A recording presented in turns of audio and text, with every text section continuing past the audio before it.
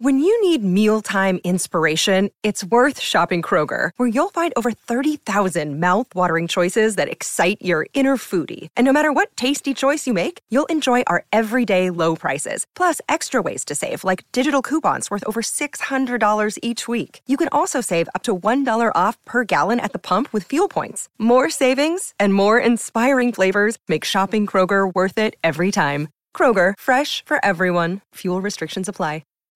And right now, Thomas Hearns is an open book for Ray Leonard. Backs up against the ropes. This is one of the most unusual calls by a referee in the history of the sport. The first loss. A tremendous victory. Leonard fighting off the ropes. It happened. It happened. An uppercut by Douglas. Down goes Tyson. Thompson, right hand shot. Lennox Lewis knocks out Mike Tyson. Slumps to the canvas. The champion struggles to stay on his feet. How do you like it? How do you like it?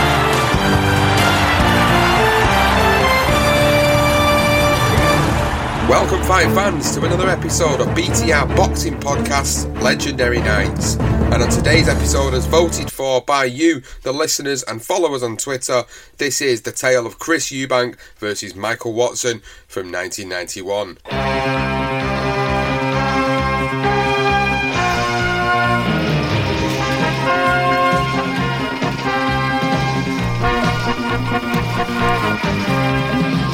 So this is the tale of Chris Eubank versus Michael Watson from back in 1991 for the WBO Middleweight Championship of the World. Johnston, a fight you've always wanted to talk about on the podcast, and yet it comes up in the polls, gets voted for, and here we are.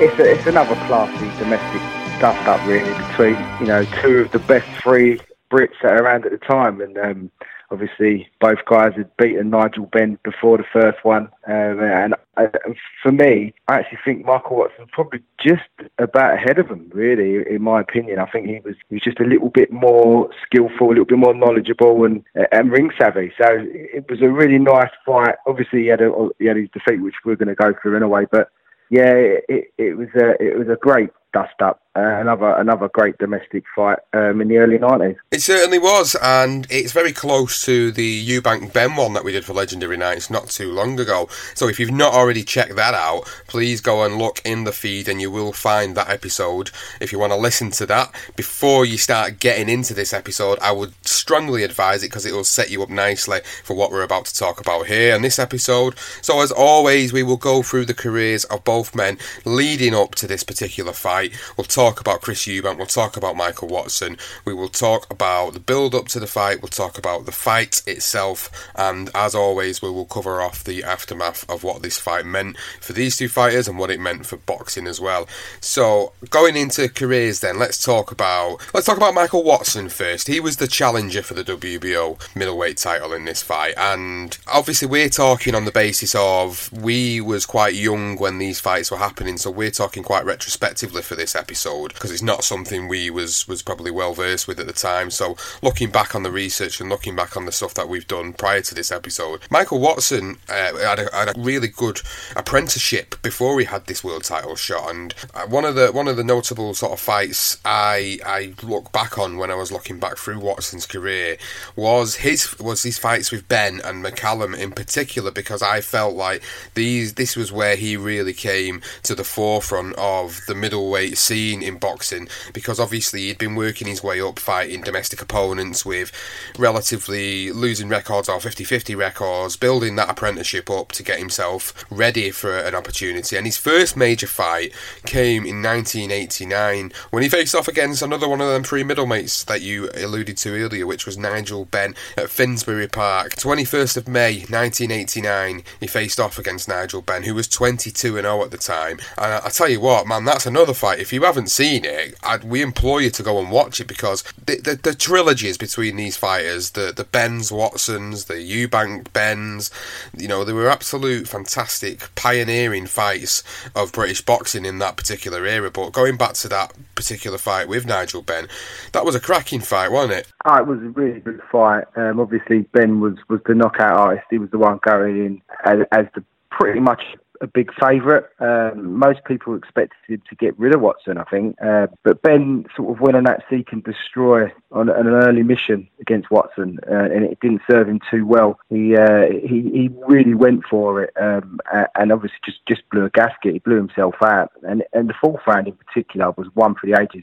It was just, in the end, Ben actually was stunned as well in that round, but it was just one of those fights where it could have gone either way, I suppose. Obviously Ben's come out, he's tried to take out Watson early, literally gassed out, and Watson just worked behind the jab like he does, and he does so skillfully. He had that sort of upright stance, and he would just throw that jab out and try and follow it up with a right, and he didn't get overwhelmed with what Ben was doing. He almost sort of felt that he knew Ben was going to tire at some point.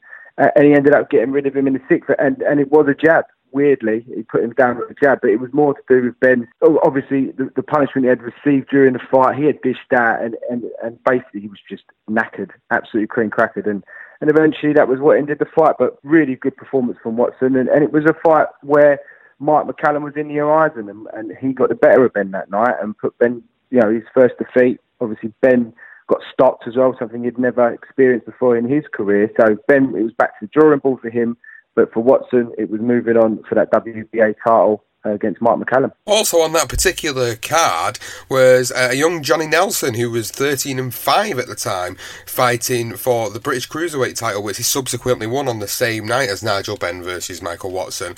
A little known fact for people there who may not know about that, but yeah, Johnny Nelson, good old Mr. Johnny Nelson from Sky, the man that comes out with some of the greatest one-line comments in commentary of the fights, and yeah, he was on the same bill, 1989, 21st of May. So you're talking about that McCallum fight then, that was where his big test came, because obviously he'd put himself up to the world level to fight Mike McCallum, who by all respects, he was a little bit of a killer in the ring. The guy was really vicious in the ring, and he was a guy that had completely done fantastic things throughout the 1980s. Mike McCallum started his career in 1981. He was just on a string of KOs, TKOs. If you look back through his record, it's absolutely ridiculous to see how much of a big puncher Mike McCallum really was. So there was a lot of obviously reservations going into this fight for Michael Watson, because Mike McCallum had beat Lloyd Honeyghan, who beat Donald Curry. So there's a name that people will remember, because that was one of the biggest upsets in boxing history, when obviously Lloyd Honeyghan went over to America and beat Donald Curry.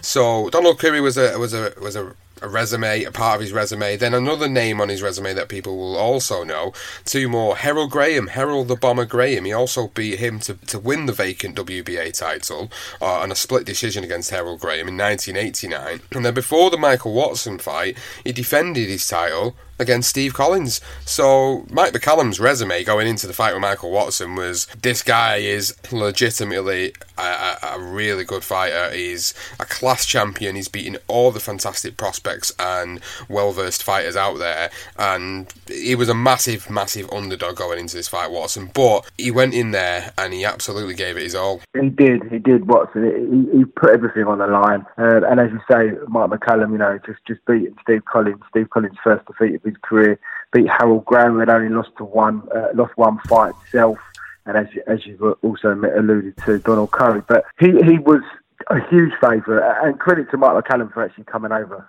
to England to fight Watson as well. But yeah, Watson, obviously he had the one defeat early in his career, which was against James Cook, and he did. In the end of the day, he put a good account of himself, but those body shots really took effect, and Mike McCallum targeted the body, and he showed weaknesses in Watson's armoury. But it was as I said, it was a good performance in terms of he pushed himself as much as he probably could. But Mike McCallum was just a bit of a league above, and yeah, he got rid of him eventually. Knocked him out, didn't he? He knocked him out in the 11th round of 12 at Royal Albert Hall. So unlucky for Watson, but back to drawing board for him now, and Ben, who was sort of trying to start his resurgence, and obviously Eubank ticking along nicely. So the three of them, although Eubank hadn't been beaten, Ben obviously had the one defeat against Watson. It was all sort of, they were coming together. You knew there was going to be more fights ahead, and Eubank was the other guy coming through. So yeah, unfortunate for Watson. He didn't quite get that performance he needed, but it happens, unfortunately. And as I say, he had already lost one fight. He had drawn with Israel Cole as well. So he knew he had to, he could dust himself off and go again. Yeah, it certainly could. And obviously he came back and beat another well-notable British name in Errol Christie in November of 1990. Then he went on to beat Craig Trotter for the Commonwealth middleweight title. And then he went on to beat Anthony Brown. And then this is where we get the Eubank fight. He comes in against Chris Eubank. So he'd had the experience at the top level at this point. And as you rightly pointed out, he took a defeat at the highest level against, the man that was, I'd say, was probably the king of middleweights at that time, at that moment in time. Yeah. He was the guy to beat. He was the number one of the division, 100%.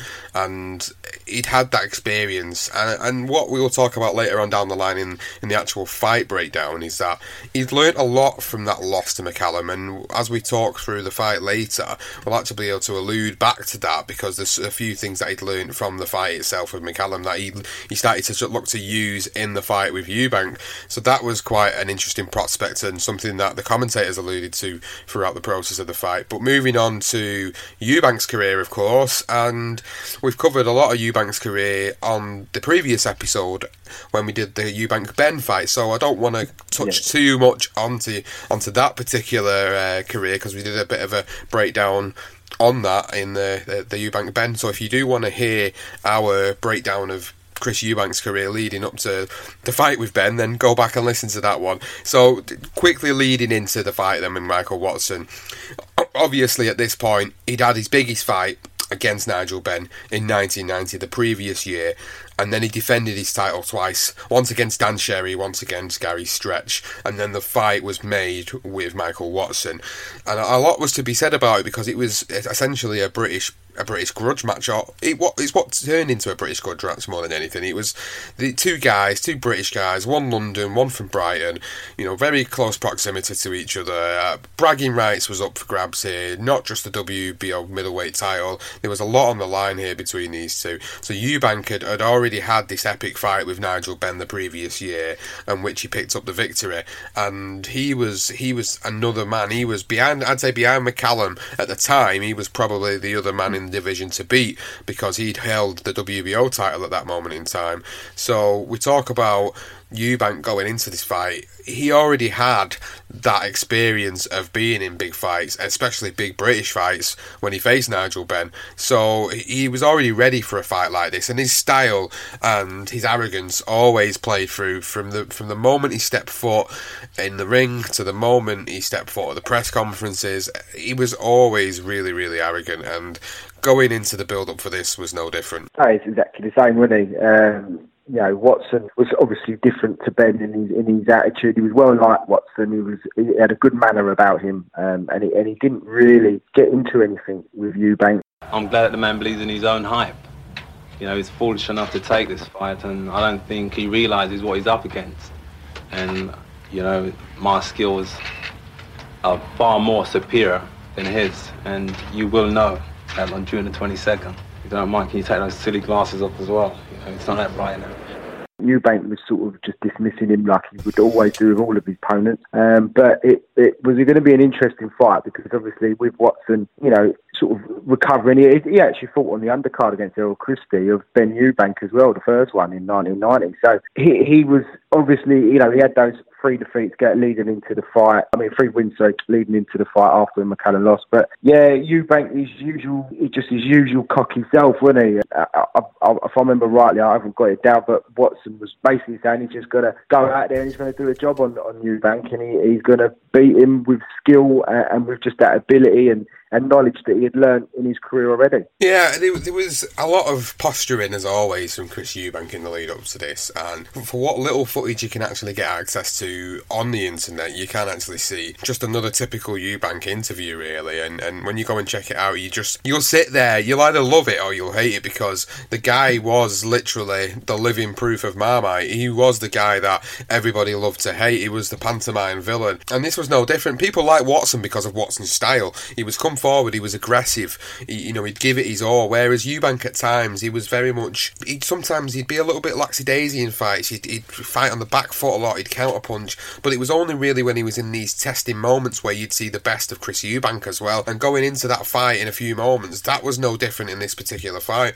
A lot of posturing, a lot of the showmanship, a lot of the walking around the ring, posturing between rounds. It's just something that he's always going to be known for. And like I say, you either love it or you hate it, and it's your own preference as to what you think about all that. But in the build up to this, he was just being as overconfident as always. He's saying he was going to defend his title quite comfortably against a limited opponent, which was quite disrespectful. I mean, obviously Watson had lost at the highest level, so in Eubank's mind, it was like, well, I'm going to beat a guy who he can't beat a champion. I am the champion. I'm going to beat him, and it's the overall sort of sheer cockiness of how he was going into the fight.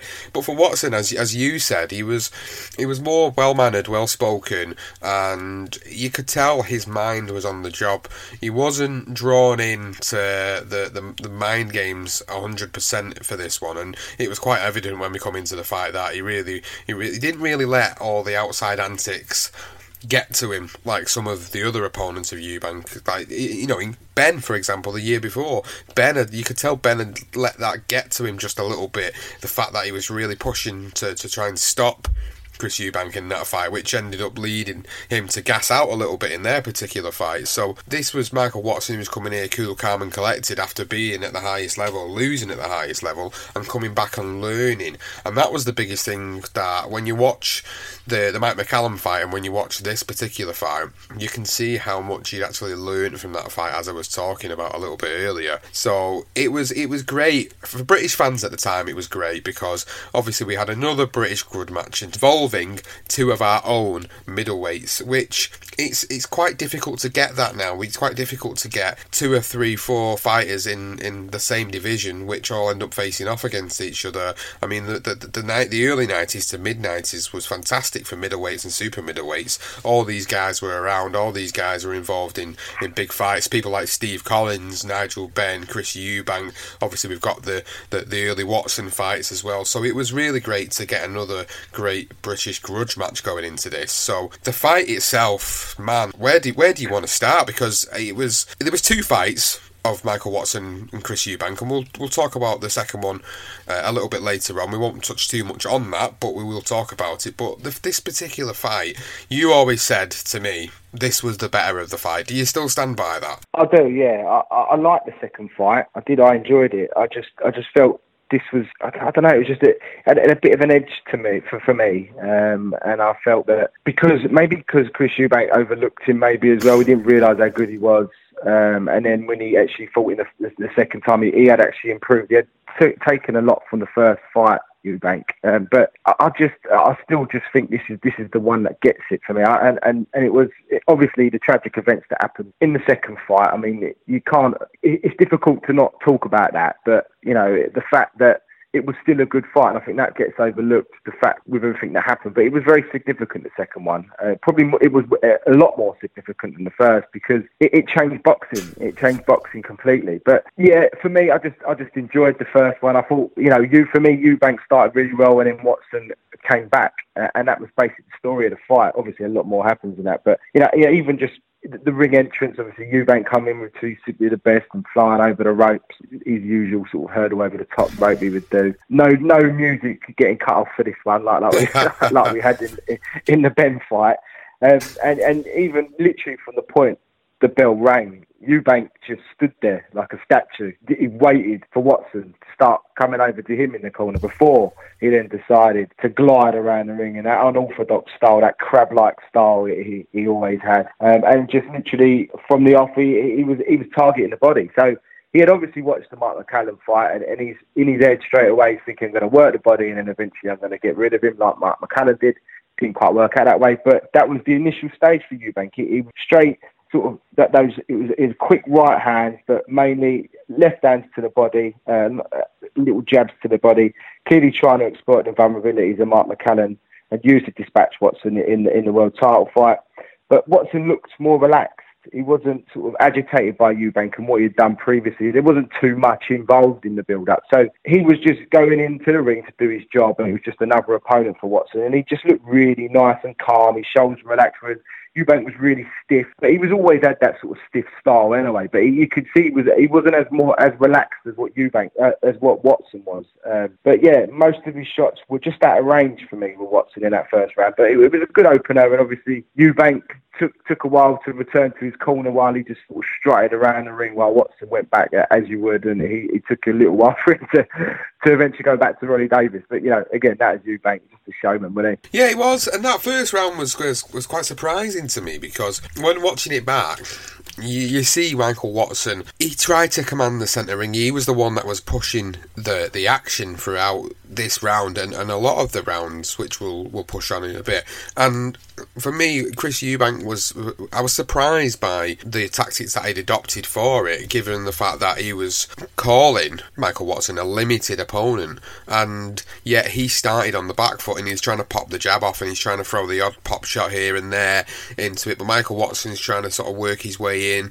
He's trying to cut the ring off, basically, going into that first round. I mean, there was some good exchanges between the two of them, but it was more of, I would say, a scouting mission in that first round for both men. It was more of a way to understand what the tactics were from one another, and you get that in a lot of big fights like this, where you'll get two guys where you think to yourself, you've been really excited to see the fight, and the first round comes and the bell goes and you think, you're right, let's have it, and then all of a sudden you just get them sort of really tentative, not throwing too much, but throwing the odd shot to obviously try and win the round. And that's what this was. This first round was very much like, what are you going to do? Who's going to feint first? Who's going to throw that first shot? And as the round went on, you could see Watson was starting to push the action a little bit. And again, it was a difficult round.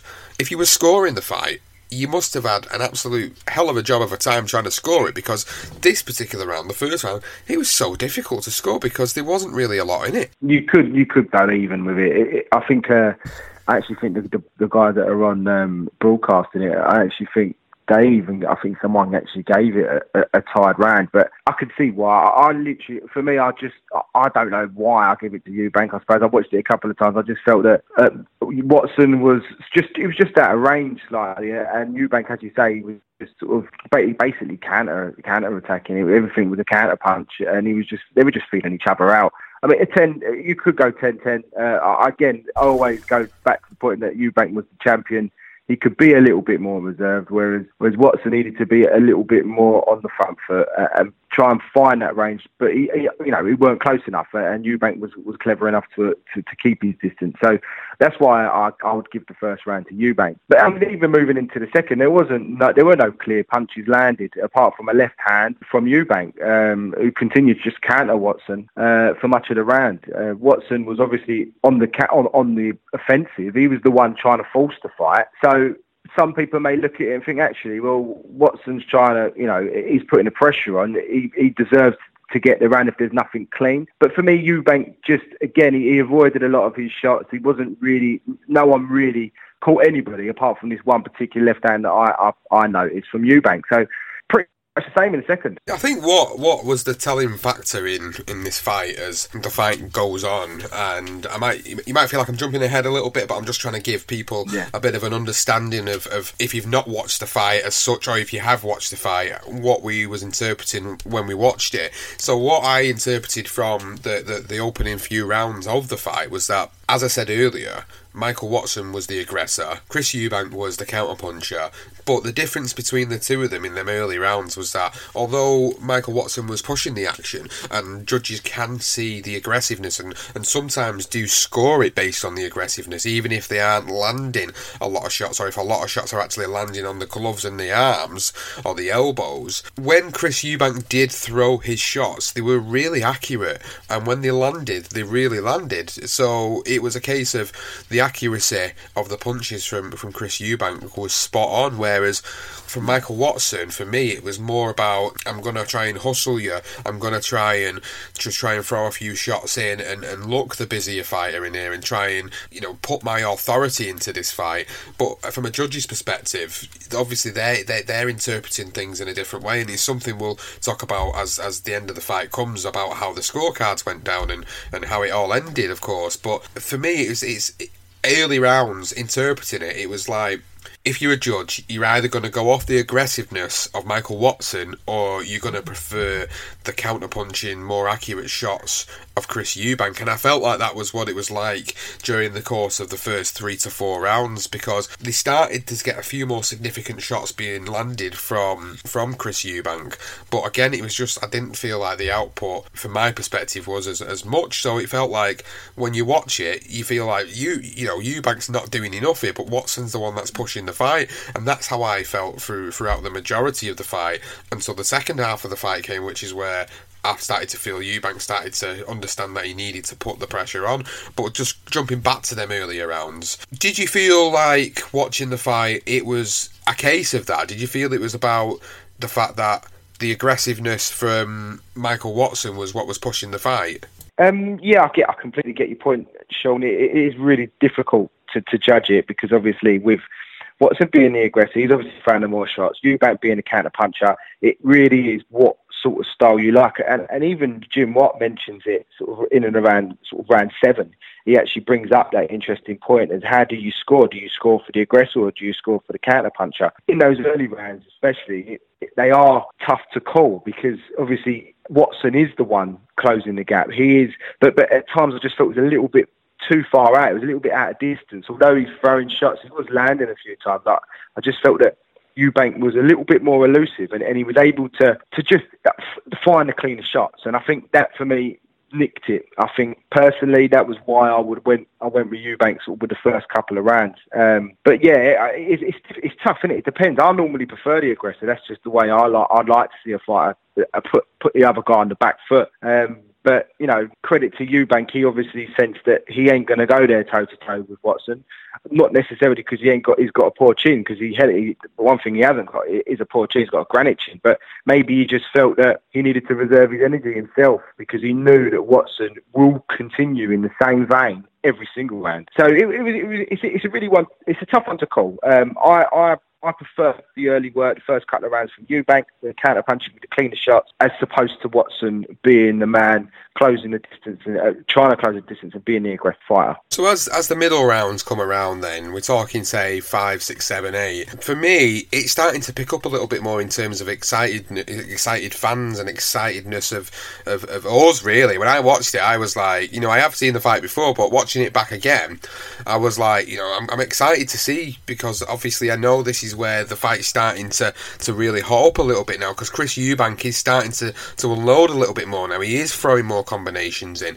For me, it was like he was using the old Sugar Ray Leonard tactic of, he was letting Watson sort of trying to work, but then towards the end, say the last minute of the fight, or the last minute of the round, he was then starting to throw the combinations in on Watson. But I think it was round 5 or round 6, there was a shot that Watson threw, which was absolutely the same shot which Mike McCallum threw on Watson. So he actually learned that screw shot up the middle to the body from Mike McCallum, and he'd implement it into the fight with Chris Eubank. He landed a really good body shot in the fight, and I thought it was like, wow, has he really just learned to do that and use somebody else's shot on a guy that wouldn't have expected to see it coming? But it was a great shot. He landed it. It was a great shot, and the commentators alluded to the fact that I'd done that and he'd learned that from the Mike McCallum fight. But this is where Eubank, for me, started to come back into the fight in terms of his output.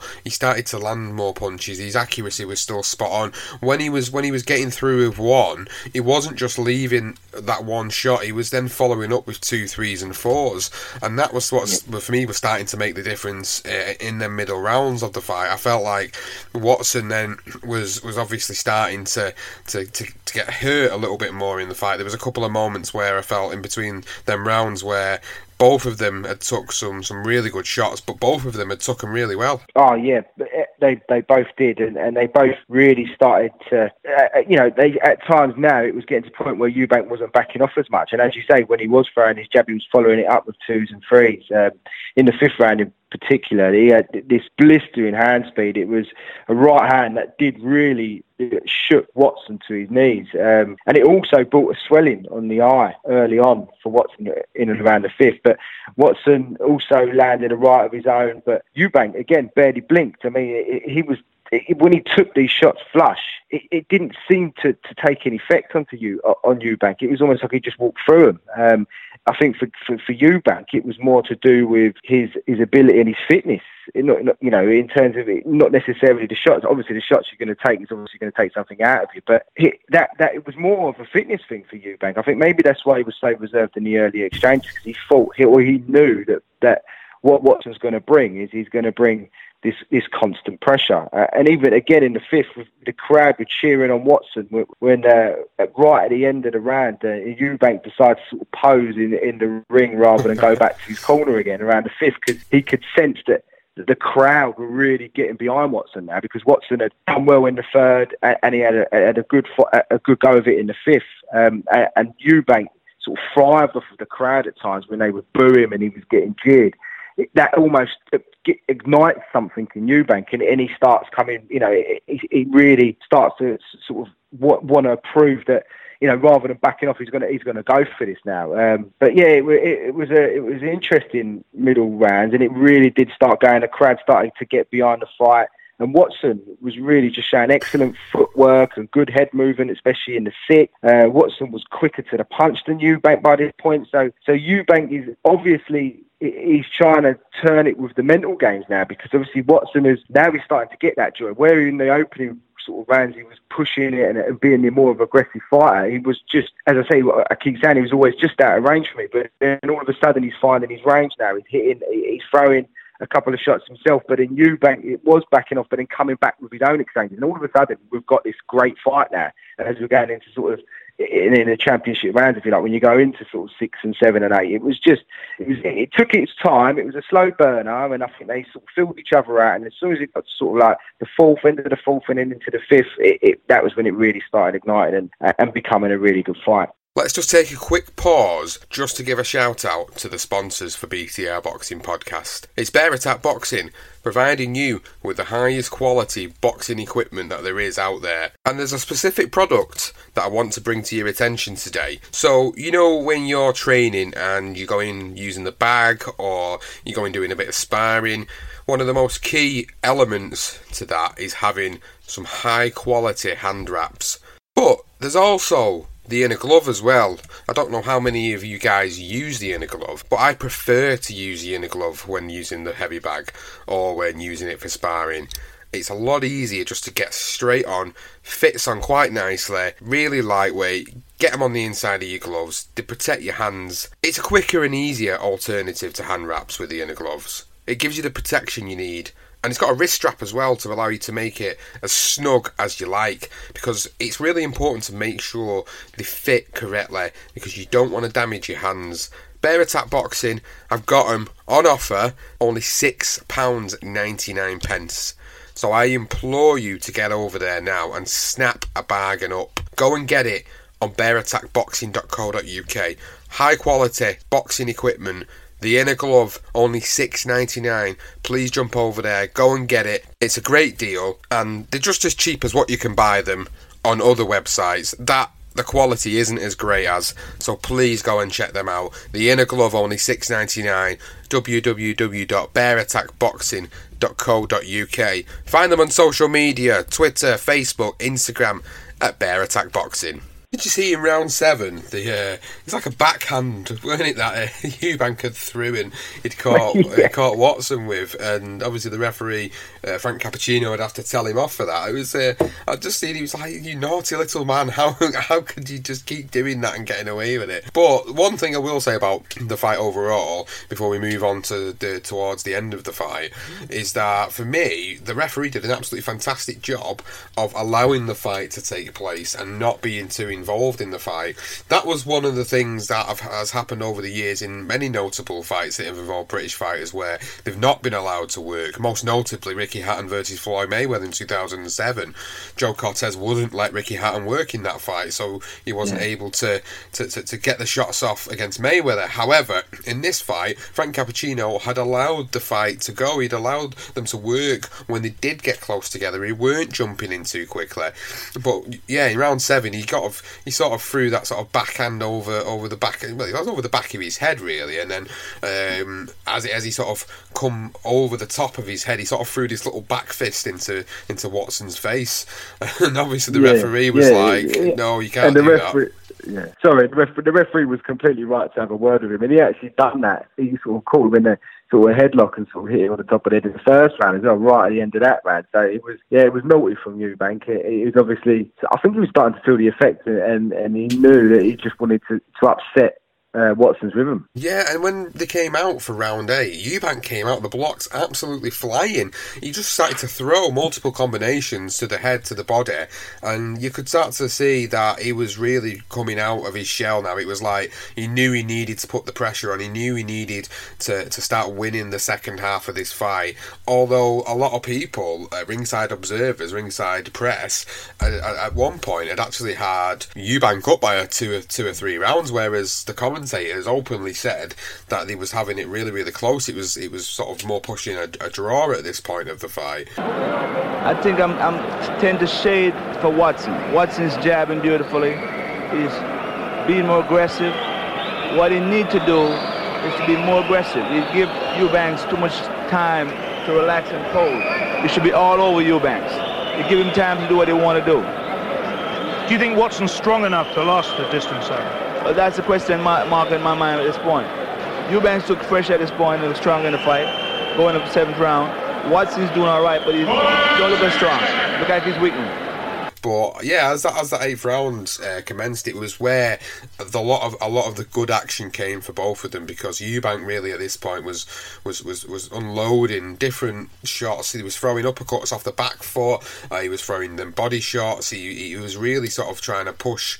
Well, he was trying to go to work on Watson, but Watson weren't backing down, and that's what I really enjoyed about the both men in this particular fight, is that no matter what happened, both men would not really take much of a back step as the later end of the fight came. In the first half of the fight, you had Eubank, who was the slick counter-puncher, who was working on the back foot, but as the second half of the fight came, he was a lot more aggressive. This 8th round in particular was quite a notable one for me, where I felt like, Eubank was really starting to throw shots from all angles, some wild haymakers over the top at one point, where it was very wild at this point. I think he was starting to, like I say, understand that he needed to really put the pressure on and basically make sure he was winning this fight. He's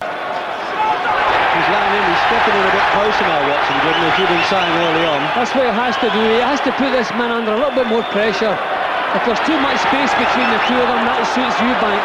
Watson's going to have to move in and throw punches in 2s and 3s.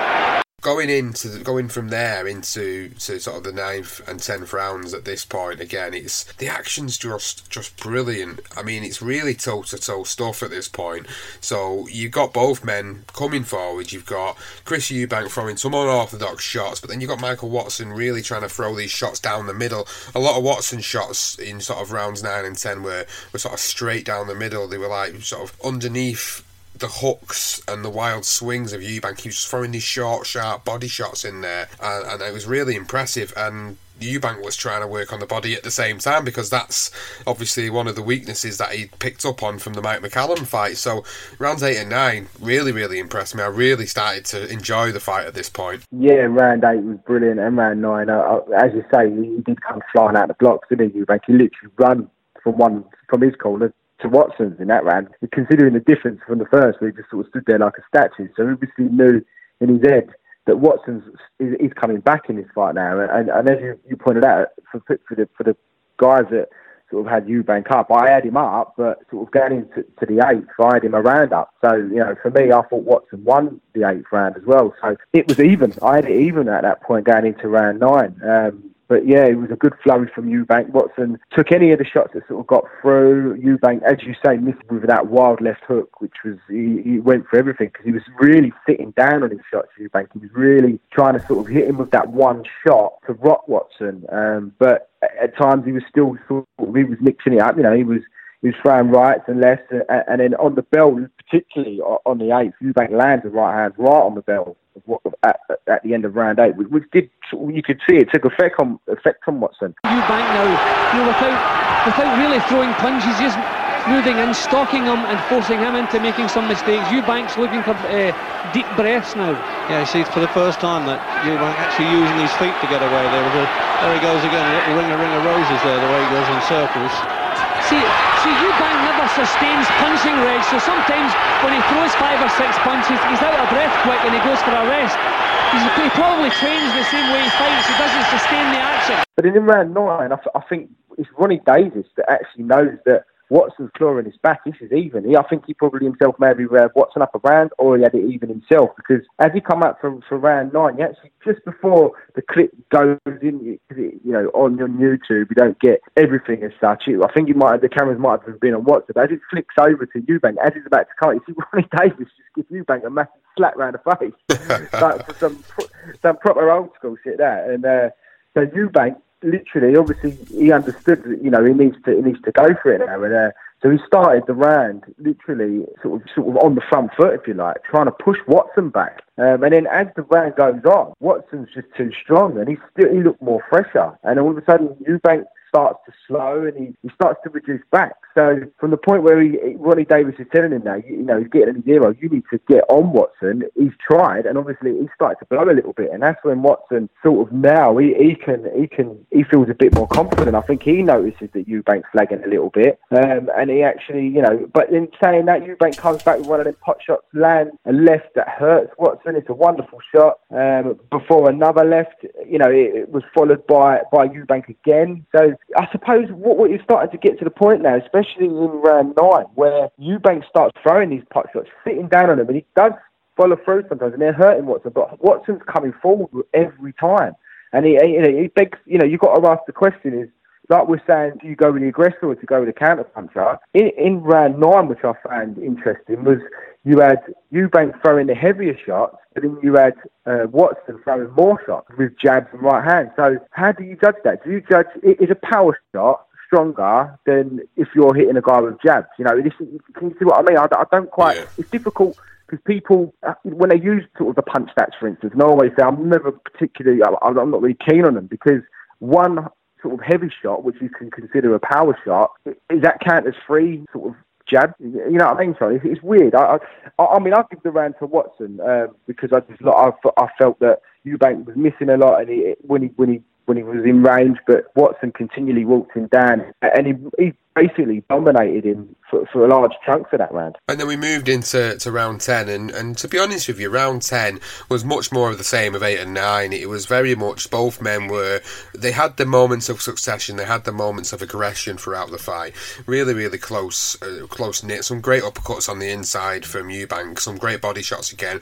He was really trying to wear Michael Watson down at this point, and it started to make me feel like maybe Eubank and his corner felt like this was where they were going to take the fight, in terms of they were going to get him late, they were going to stop him late, they were going to try and beat the sort of wind out of him, you know, with all the body shots that they were throwing on him. They were trying to beat the fight out of him, essentially, is what they were trying to do. But Michael Watson, much to his credit for this particular fight, you know, he continued to exchange. Whenever Eubank threw 1, 2, 3, 4 combinations, Michael Watson's still there. He still comes straight forward, trying to get straight under the jab, throw the body shots in, and it was exciting to see a fighter just not backing down. Exciting to see a fighter, he wasn't fazed by anything, and that was what was the most impressive about this particular fight. Is Watson, although he'd had that heavy defeat to Mike McCallum, he wasn't fazed by Eubank, and whatever Eubank threw, he would throw back, and he would stay with him all the way through the fight. And round 10 was another exciting round, but for me, I think the round of the whole fight in particular, I don't know about you, but my round of this whole fight was round number 11. I enjoyed 10 and 11. I thought they were both excellent rounds, really excellent.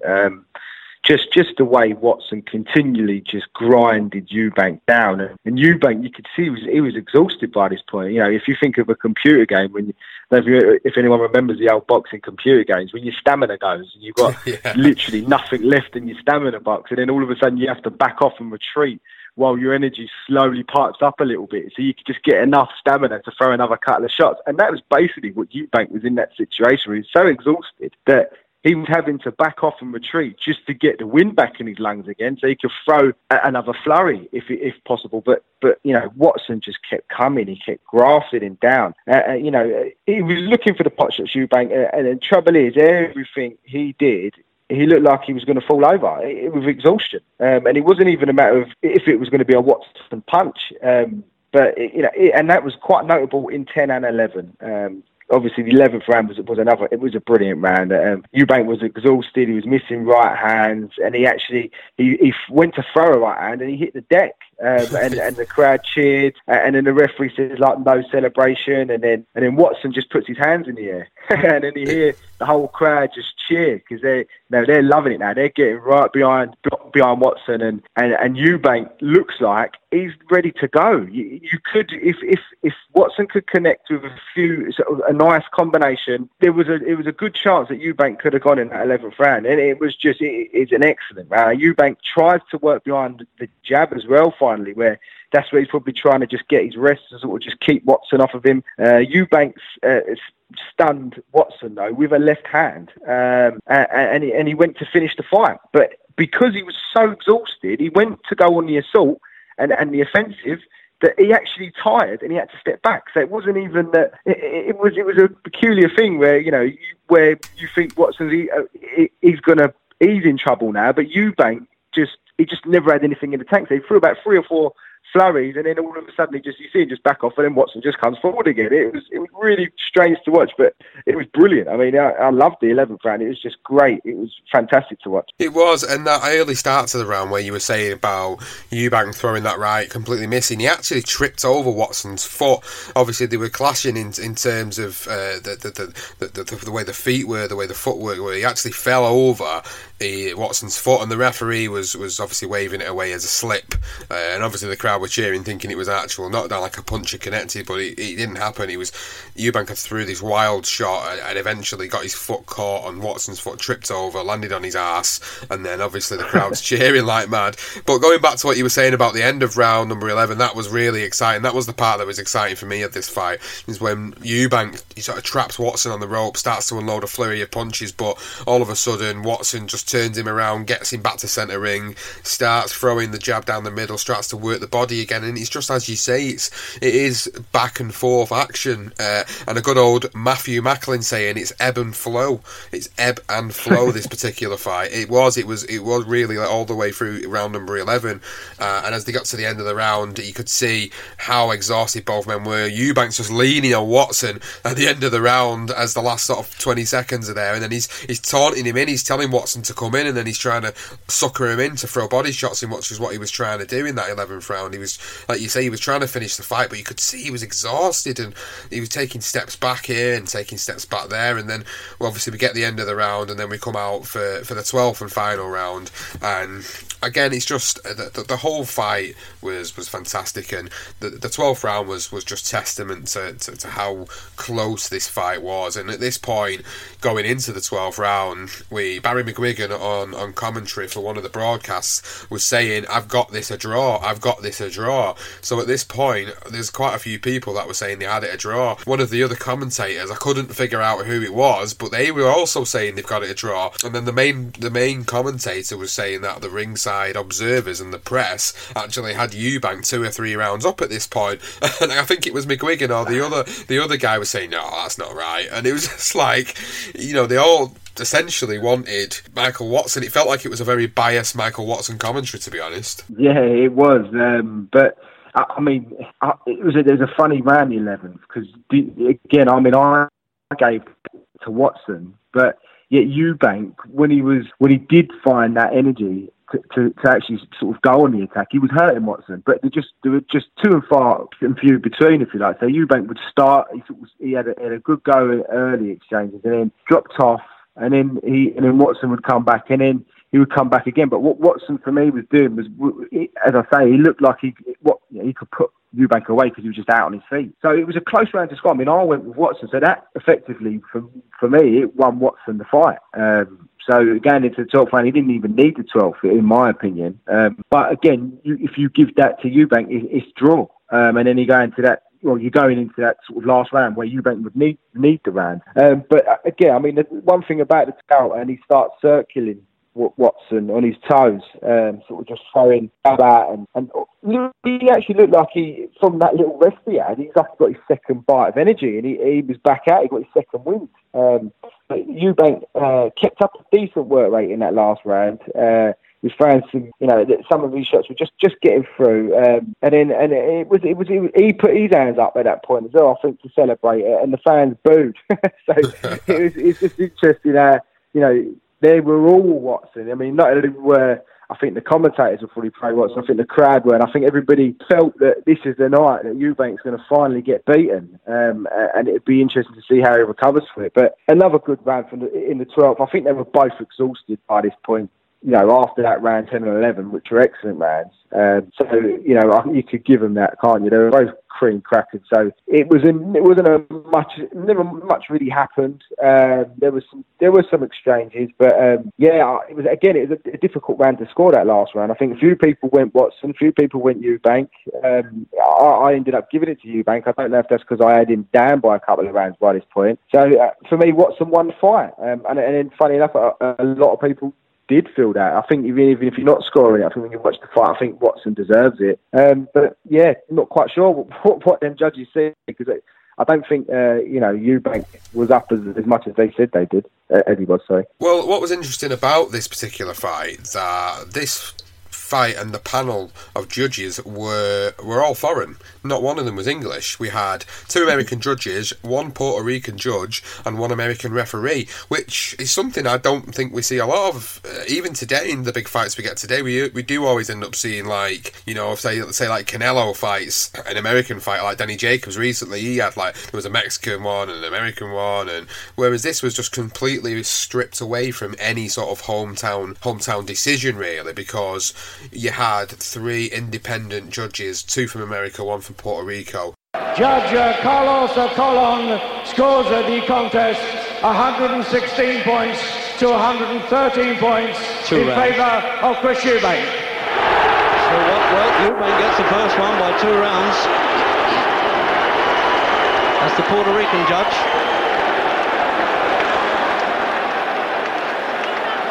Ladies and gentlemen, Judge John Rupert scores the contest 114 points to each boxer. A draw on John Rupert's card. A draw by the Miami judge. Oh dear, Watson doesn't like this. Ladies and gentlemen, he kicks the title. Judge Arthur Laurie scores the contest 115 points to 113. The winner, and still the WBO champion of the world, Chris Eubank! I did disagree with that, but there you are. If you watch from home, you may have a different version. And the scorecards came in at 115, 113 to Eubank, 116, 113 to Eubank, and then 114, 114, a draw, which made it win for Chris Eubank. So it felt like, for me, this particular fight should have been scored. I'd probably say the draw was probably the correct decision. If I'm really being sort of critical and really critiquing it in that way, if I was scoring it, I'd probably say the draw was probably the most accurate of the 3 cards, because I felt like it was a tale of 2 halves in some respects. I felt like Chris Eubank, he dropped a lot of rounds in the first half of the fight, but then as the second half of the fight came, he started to pick up again and he started to land a lot more accurate shots. And I suppose it's a case of what you like, and obviously the judges in this instance seen that Eubank had won. Well, at least 2 of the judges had seen that he'd won by a couple of rounds, so he gets the victory and obviously retains his title. But the body language at the end of the fight was quite interesting, because when the bell went, Michael Watson's sort of arms up, jumping around. Eubank sort of got his arms up, but it's kind of just like he's just doing it to sort of save face, really, just say, oh yeah, I have won, but in deep down inside, he probably knew it was really, really close and he could have lost that. And that's what was justified enough for them to eventually go on to have this rematch a couple of months later. But yeah, I did feel like a draw was probably the right decision for me. I think that was probably, as I say, you could have given a few runs to Eubank where I went Watson. I draw. It could have been a draw, and it would have been probably a fair result. Interestingly though, the commentators did keep mentioning the fact there were two American judges, and that the Americans normally prefer the aggressor. So yeah. I think they sort of felt that Watson was going to get it because of the two judges were Americans. So I think they were quietly, they were actually surprised that it went in Eubank's favour. I think the one from Carlos Colon, he gives the 1-1-16, 1-1-13. I don't quite get that one. I think the other two I get completely, but even Archie, Art Lurie, what his name is, he won 1-15, 1-13. That was what I had to watch. So I suppose you could have gone either way of that. I think the 1-16 was a little too much, but probably John Root probably got it back with the 1-14, 1-14. So going into the aftermath, obviously this warranted an immediate rematch. A lot of the public felt like Watson actually should have won this fight, and automatically it ended up being a rematch, which this show was actually promoted by Barry Hearn, father of Eddie. This particular show, Eubank promoted by Frank Maloney, who's now Kelly Maloney, back then as well. So it was a rematch that was easily made as well, and what made it bigger was because it was very sort of, in a lot of people's eyes, it was controversial. People felt like it was the wrong decision to have made, so it ended up going to White Hart Lane, the home of Tottenham Football Club, or was the home of obviously Tottenham Football Club.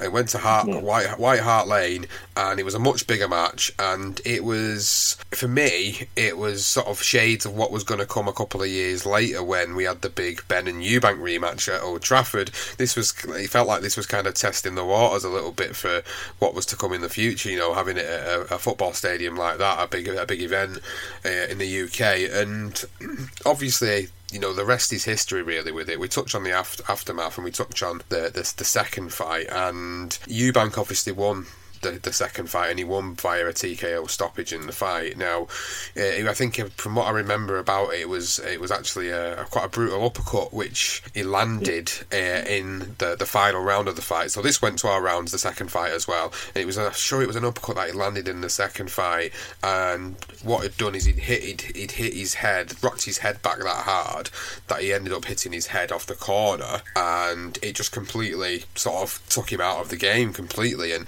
obviously what happened after that was really, really sad, because the Boxing Board of Control didn't have the right medical teams there, and I think he was unconscious for like something ridiculous like 28 minutes or something like that. I read somewhere it was at a ridiculous amount of time, put it that way, and that's what eventually caused the permanent brain damage to Michael Watson, and obviously subsequently left him being unable to see, unable to hear, unable to speak for a couple of years.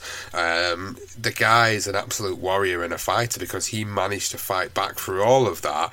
He spent 6 years after that in a wheelchair, and eventually managed to get himself rehabbed to the point where he's now physically able to walk again. He's able to write and read and talk and see to a degree again, and that's for me, that was unbelievable. And that's what makes the sort of the tale of Eubank and Watson bittersweet in a way, because he was a fantastic fighter and his career was cut short, Michael Watson, and even though he lost this particular fight with Chris Eubank Sr., it makes you wonder what he could have, sort of fights he could have gone on to have in the future. Oh, absolutely, and it was a tragic event. The fight itself, it was a good fight.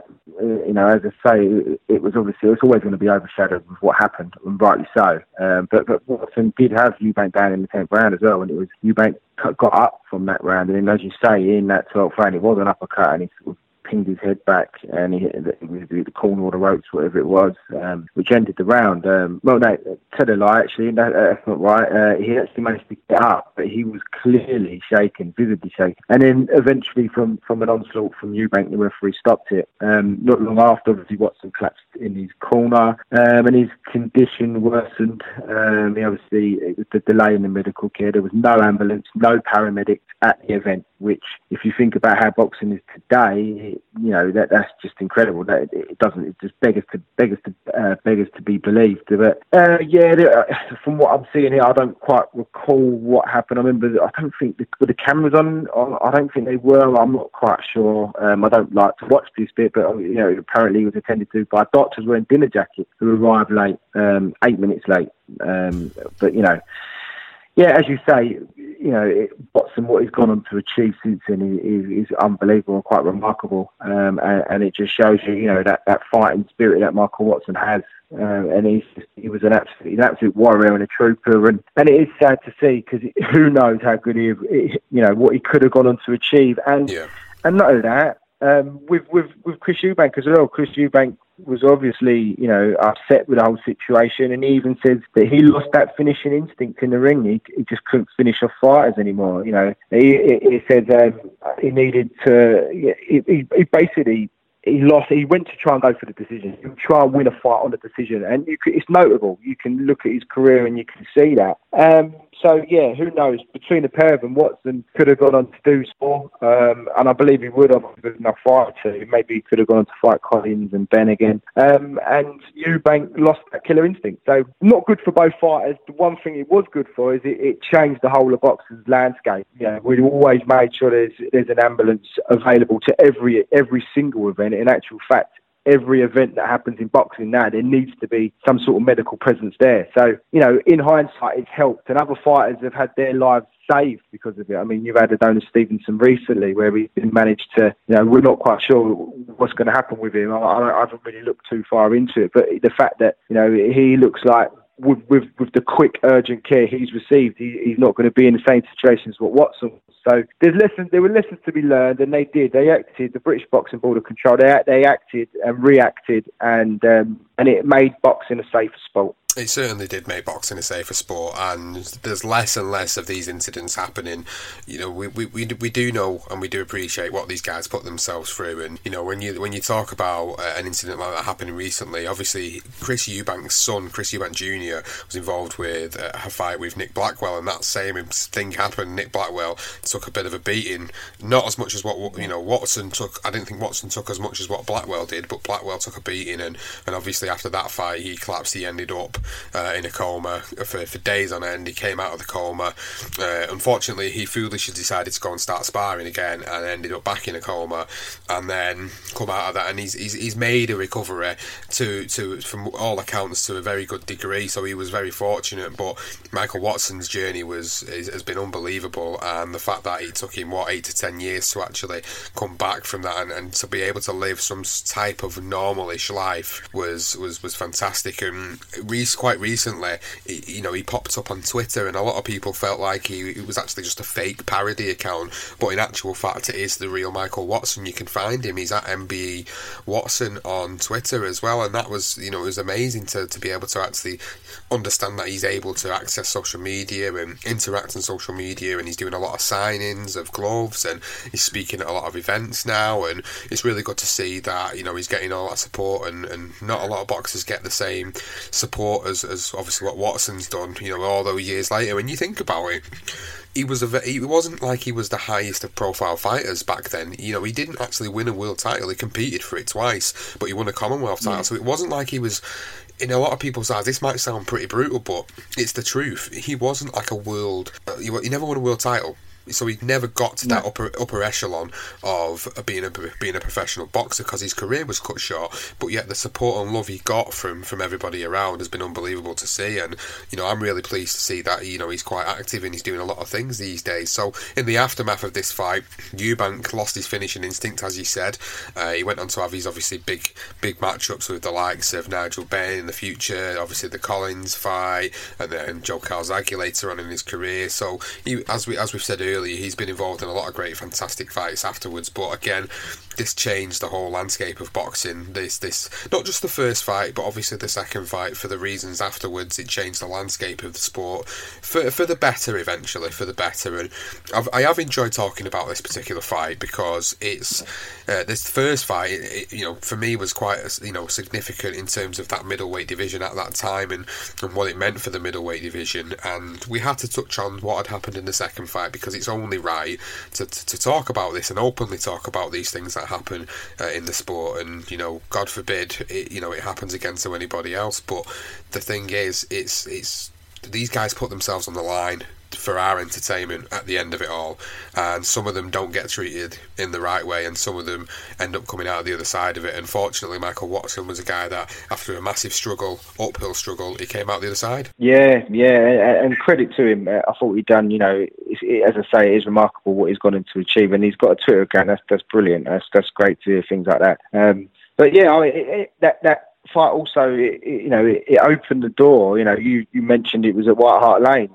Later on, you had Ben Eubank at Old Trafford in front of 50,000 people. So again, it had obviously, it stemmed something. That this first fight, the following on, and the fact that people felt Watson won, and it was, his second title fight, and he'd lost another, but unfairly, people felt he should have been the champion. So it ignited something, a bit like the Groves Froch, if you like, where people felt that Froch had shouldn't have won that fight, and Grover, it shouldn't have been stopped. So it's a similar thing, and they went on to fight at a bigger stadium, and then the roll-on effect is like a domino effect, where we get Old Trafford later on down the line with Ben and Eubank, and you get these bigger stadiums and bigger fights, which again, although the second fight had its tragedies, it also helped the sport to make it safer. And then you had the boom still there, where you want to still get in the fans that still come out to pay tickets to watch these guys. And that fight, also the first fight, was the last fight that Chris Eubank fought at middleweight. He finished his middleweight career at 28-0, so he was undefeated as a middleweight, and he moved into the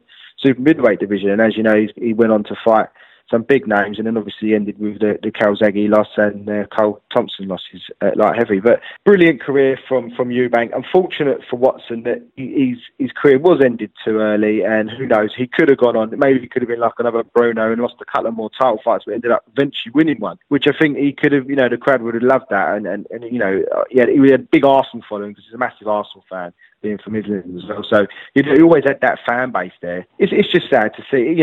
Who knows what may have happened, but a great fight to cover, Sean, and I'm pleased that Watson is doing what he's doing, and long may that continue, and just it just shows, let's make the sport as safe as we can, and so we can enjoy it, and relaxingly. You don't need to worry about things like this happening anymore. Well, I've got to say, although he didn't win a world title, for me he won one of the biggest fights which happened for him, which was the fight for his life, and that is worth more than any championship belt or any purse that you can ever get in boxing. So it's been a pleasure to speak about it. Really enjoyed it. So guys, if you've enjoyed listening to this episode, The Tale of Eubank versus Watson, please go and find us on social media at BTR Boxing Pod on Twitter and BTR Boxing Podcast on Facebook. You can go and subscribe to us on Apple Podcasts. Please go on, subscribe, leave us a rating, leave us a review. It really, really helps. I bang on about it every single episode, but it really does, because we get notifications to tell us when we're hitting the top 100,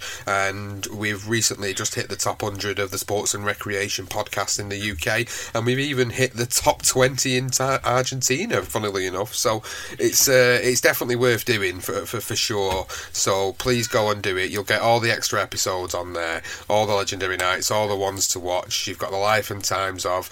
You've also got some other new series coming up, and you've got new segments coming into play over the next few weeks and months. So please go and hit the subscribe button. Go and listen to all the episodes. Support us. Follow us on social media. We really appreciate it.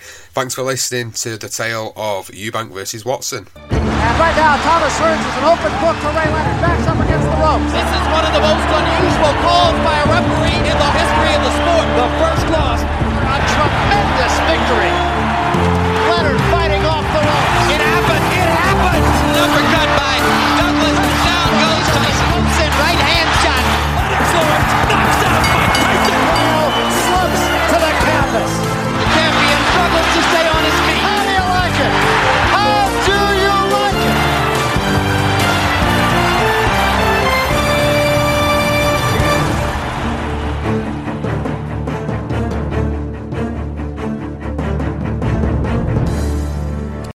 Sports Social Podcast Network.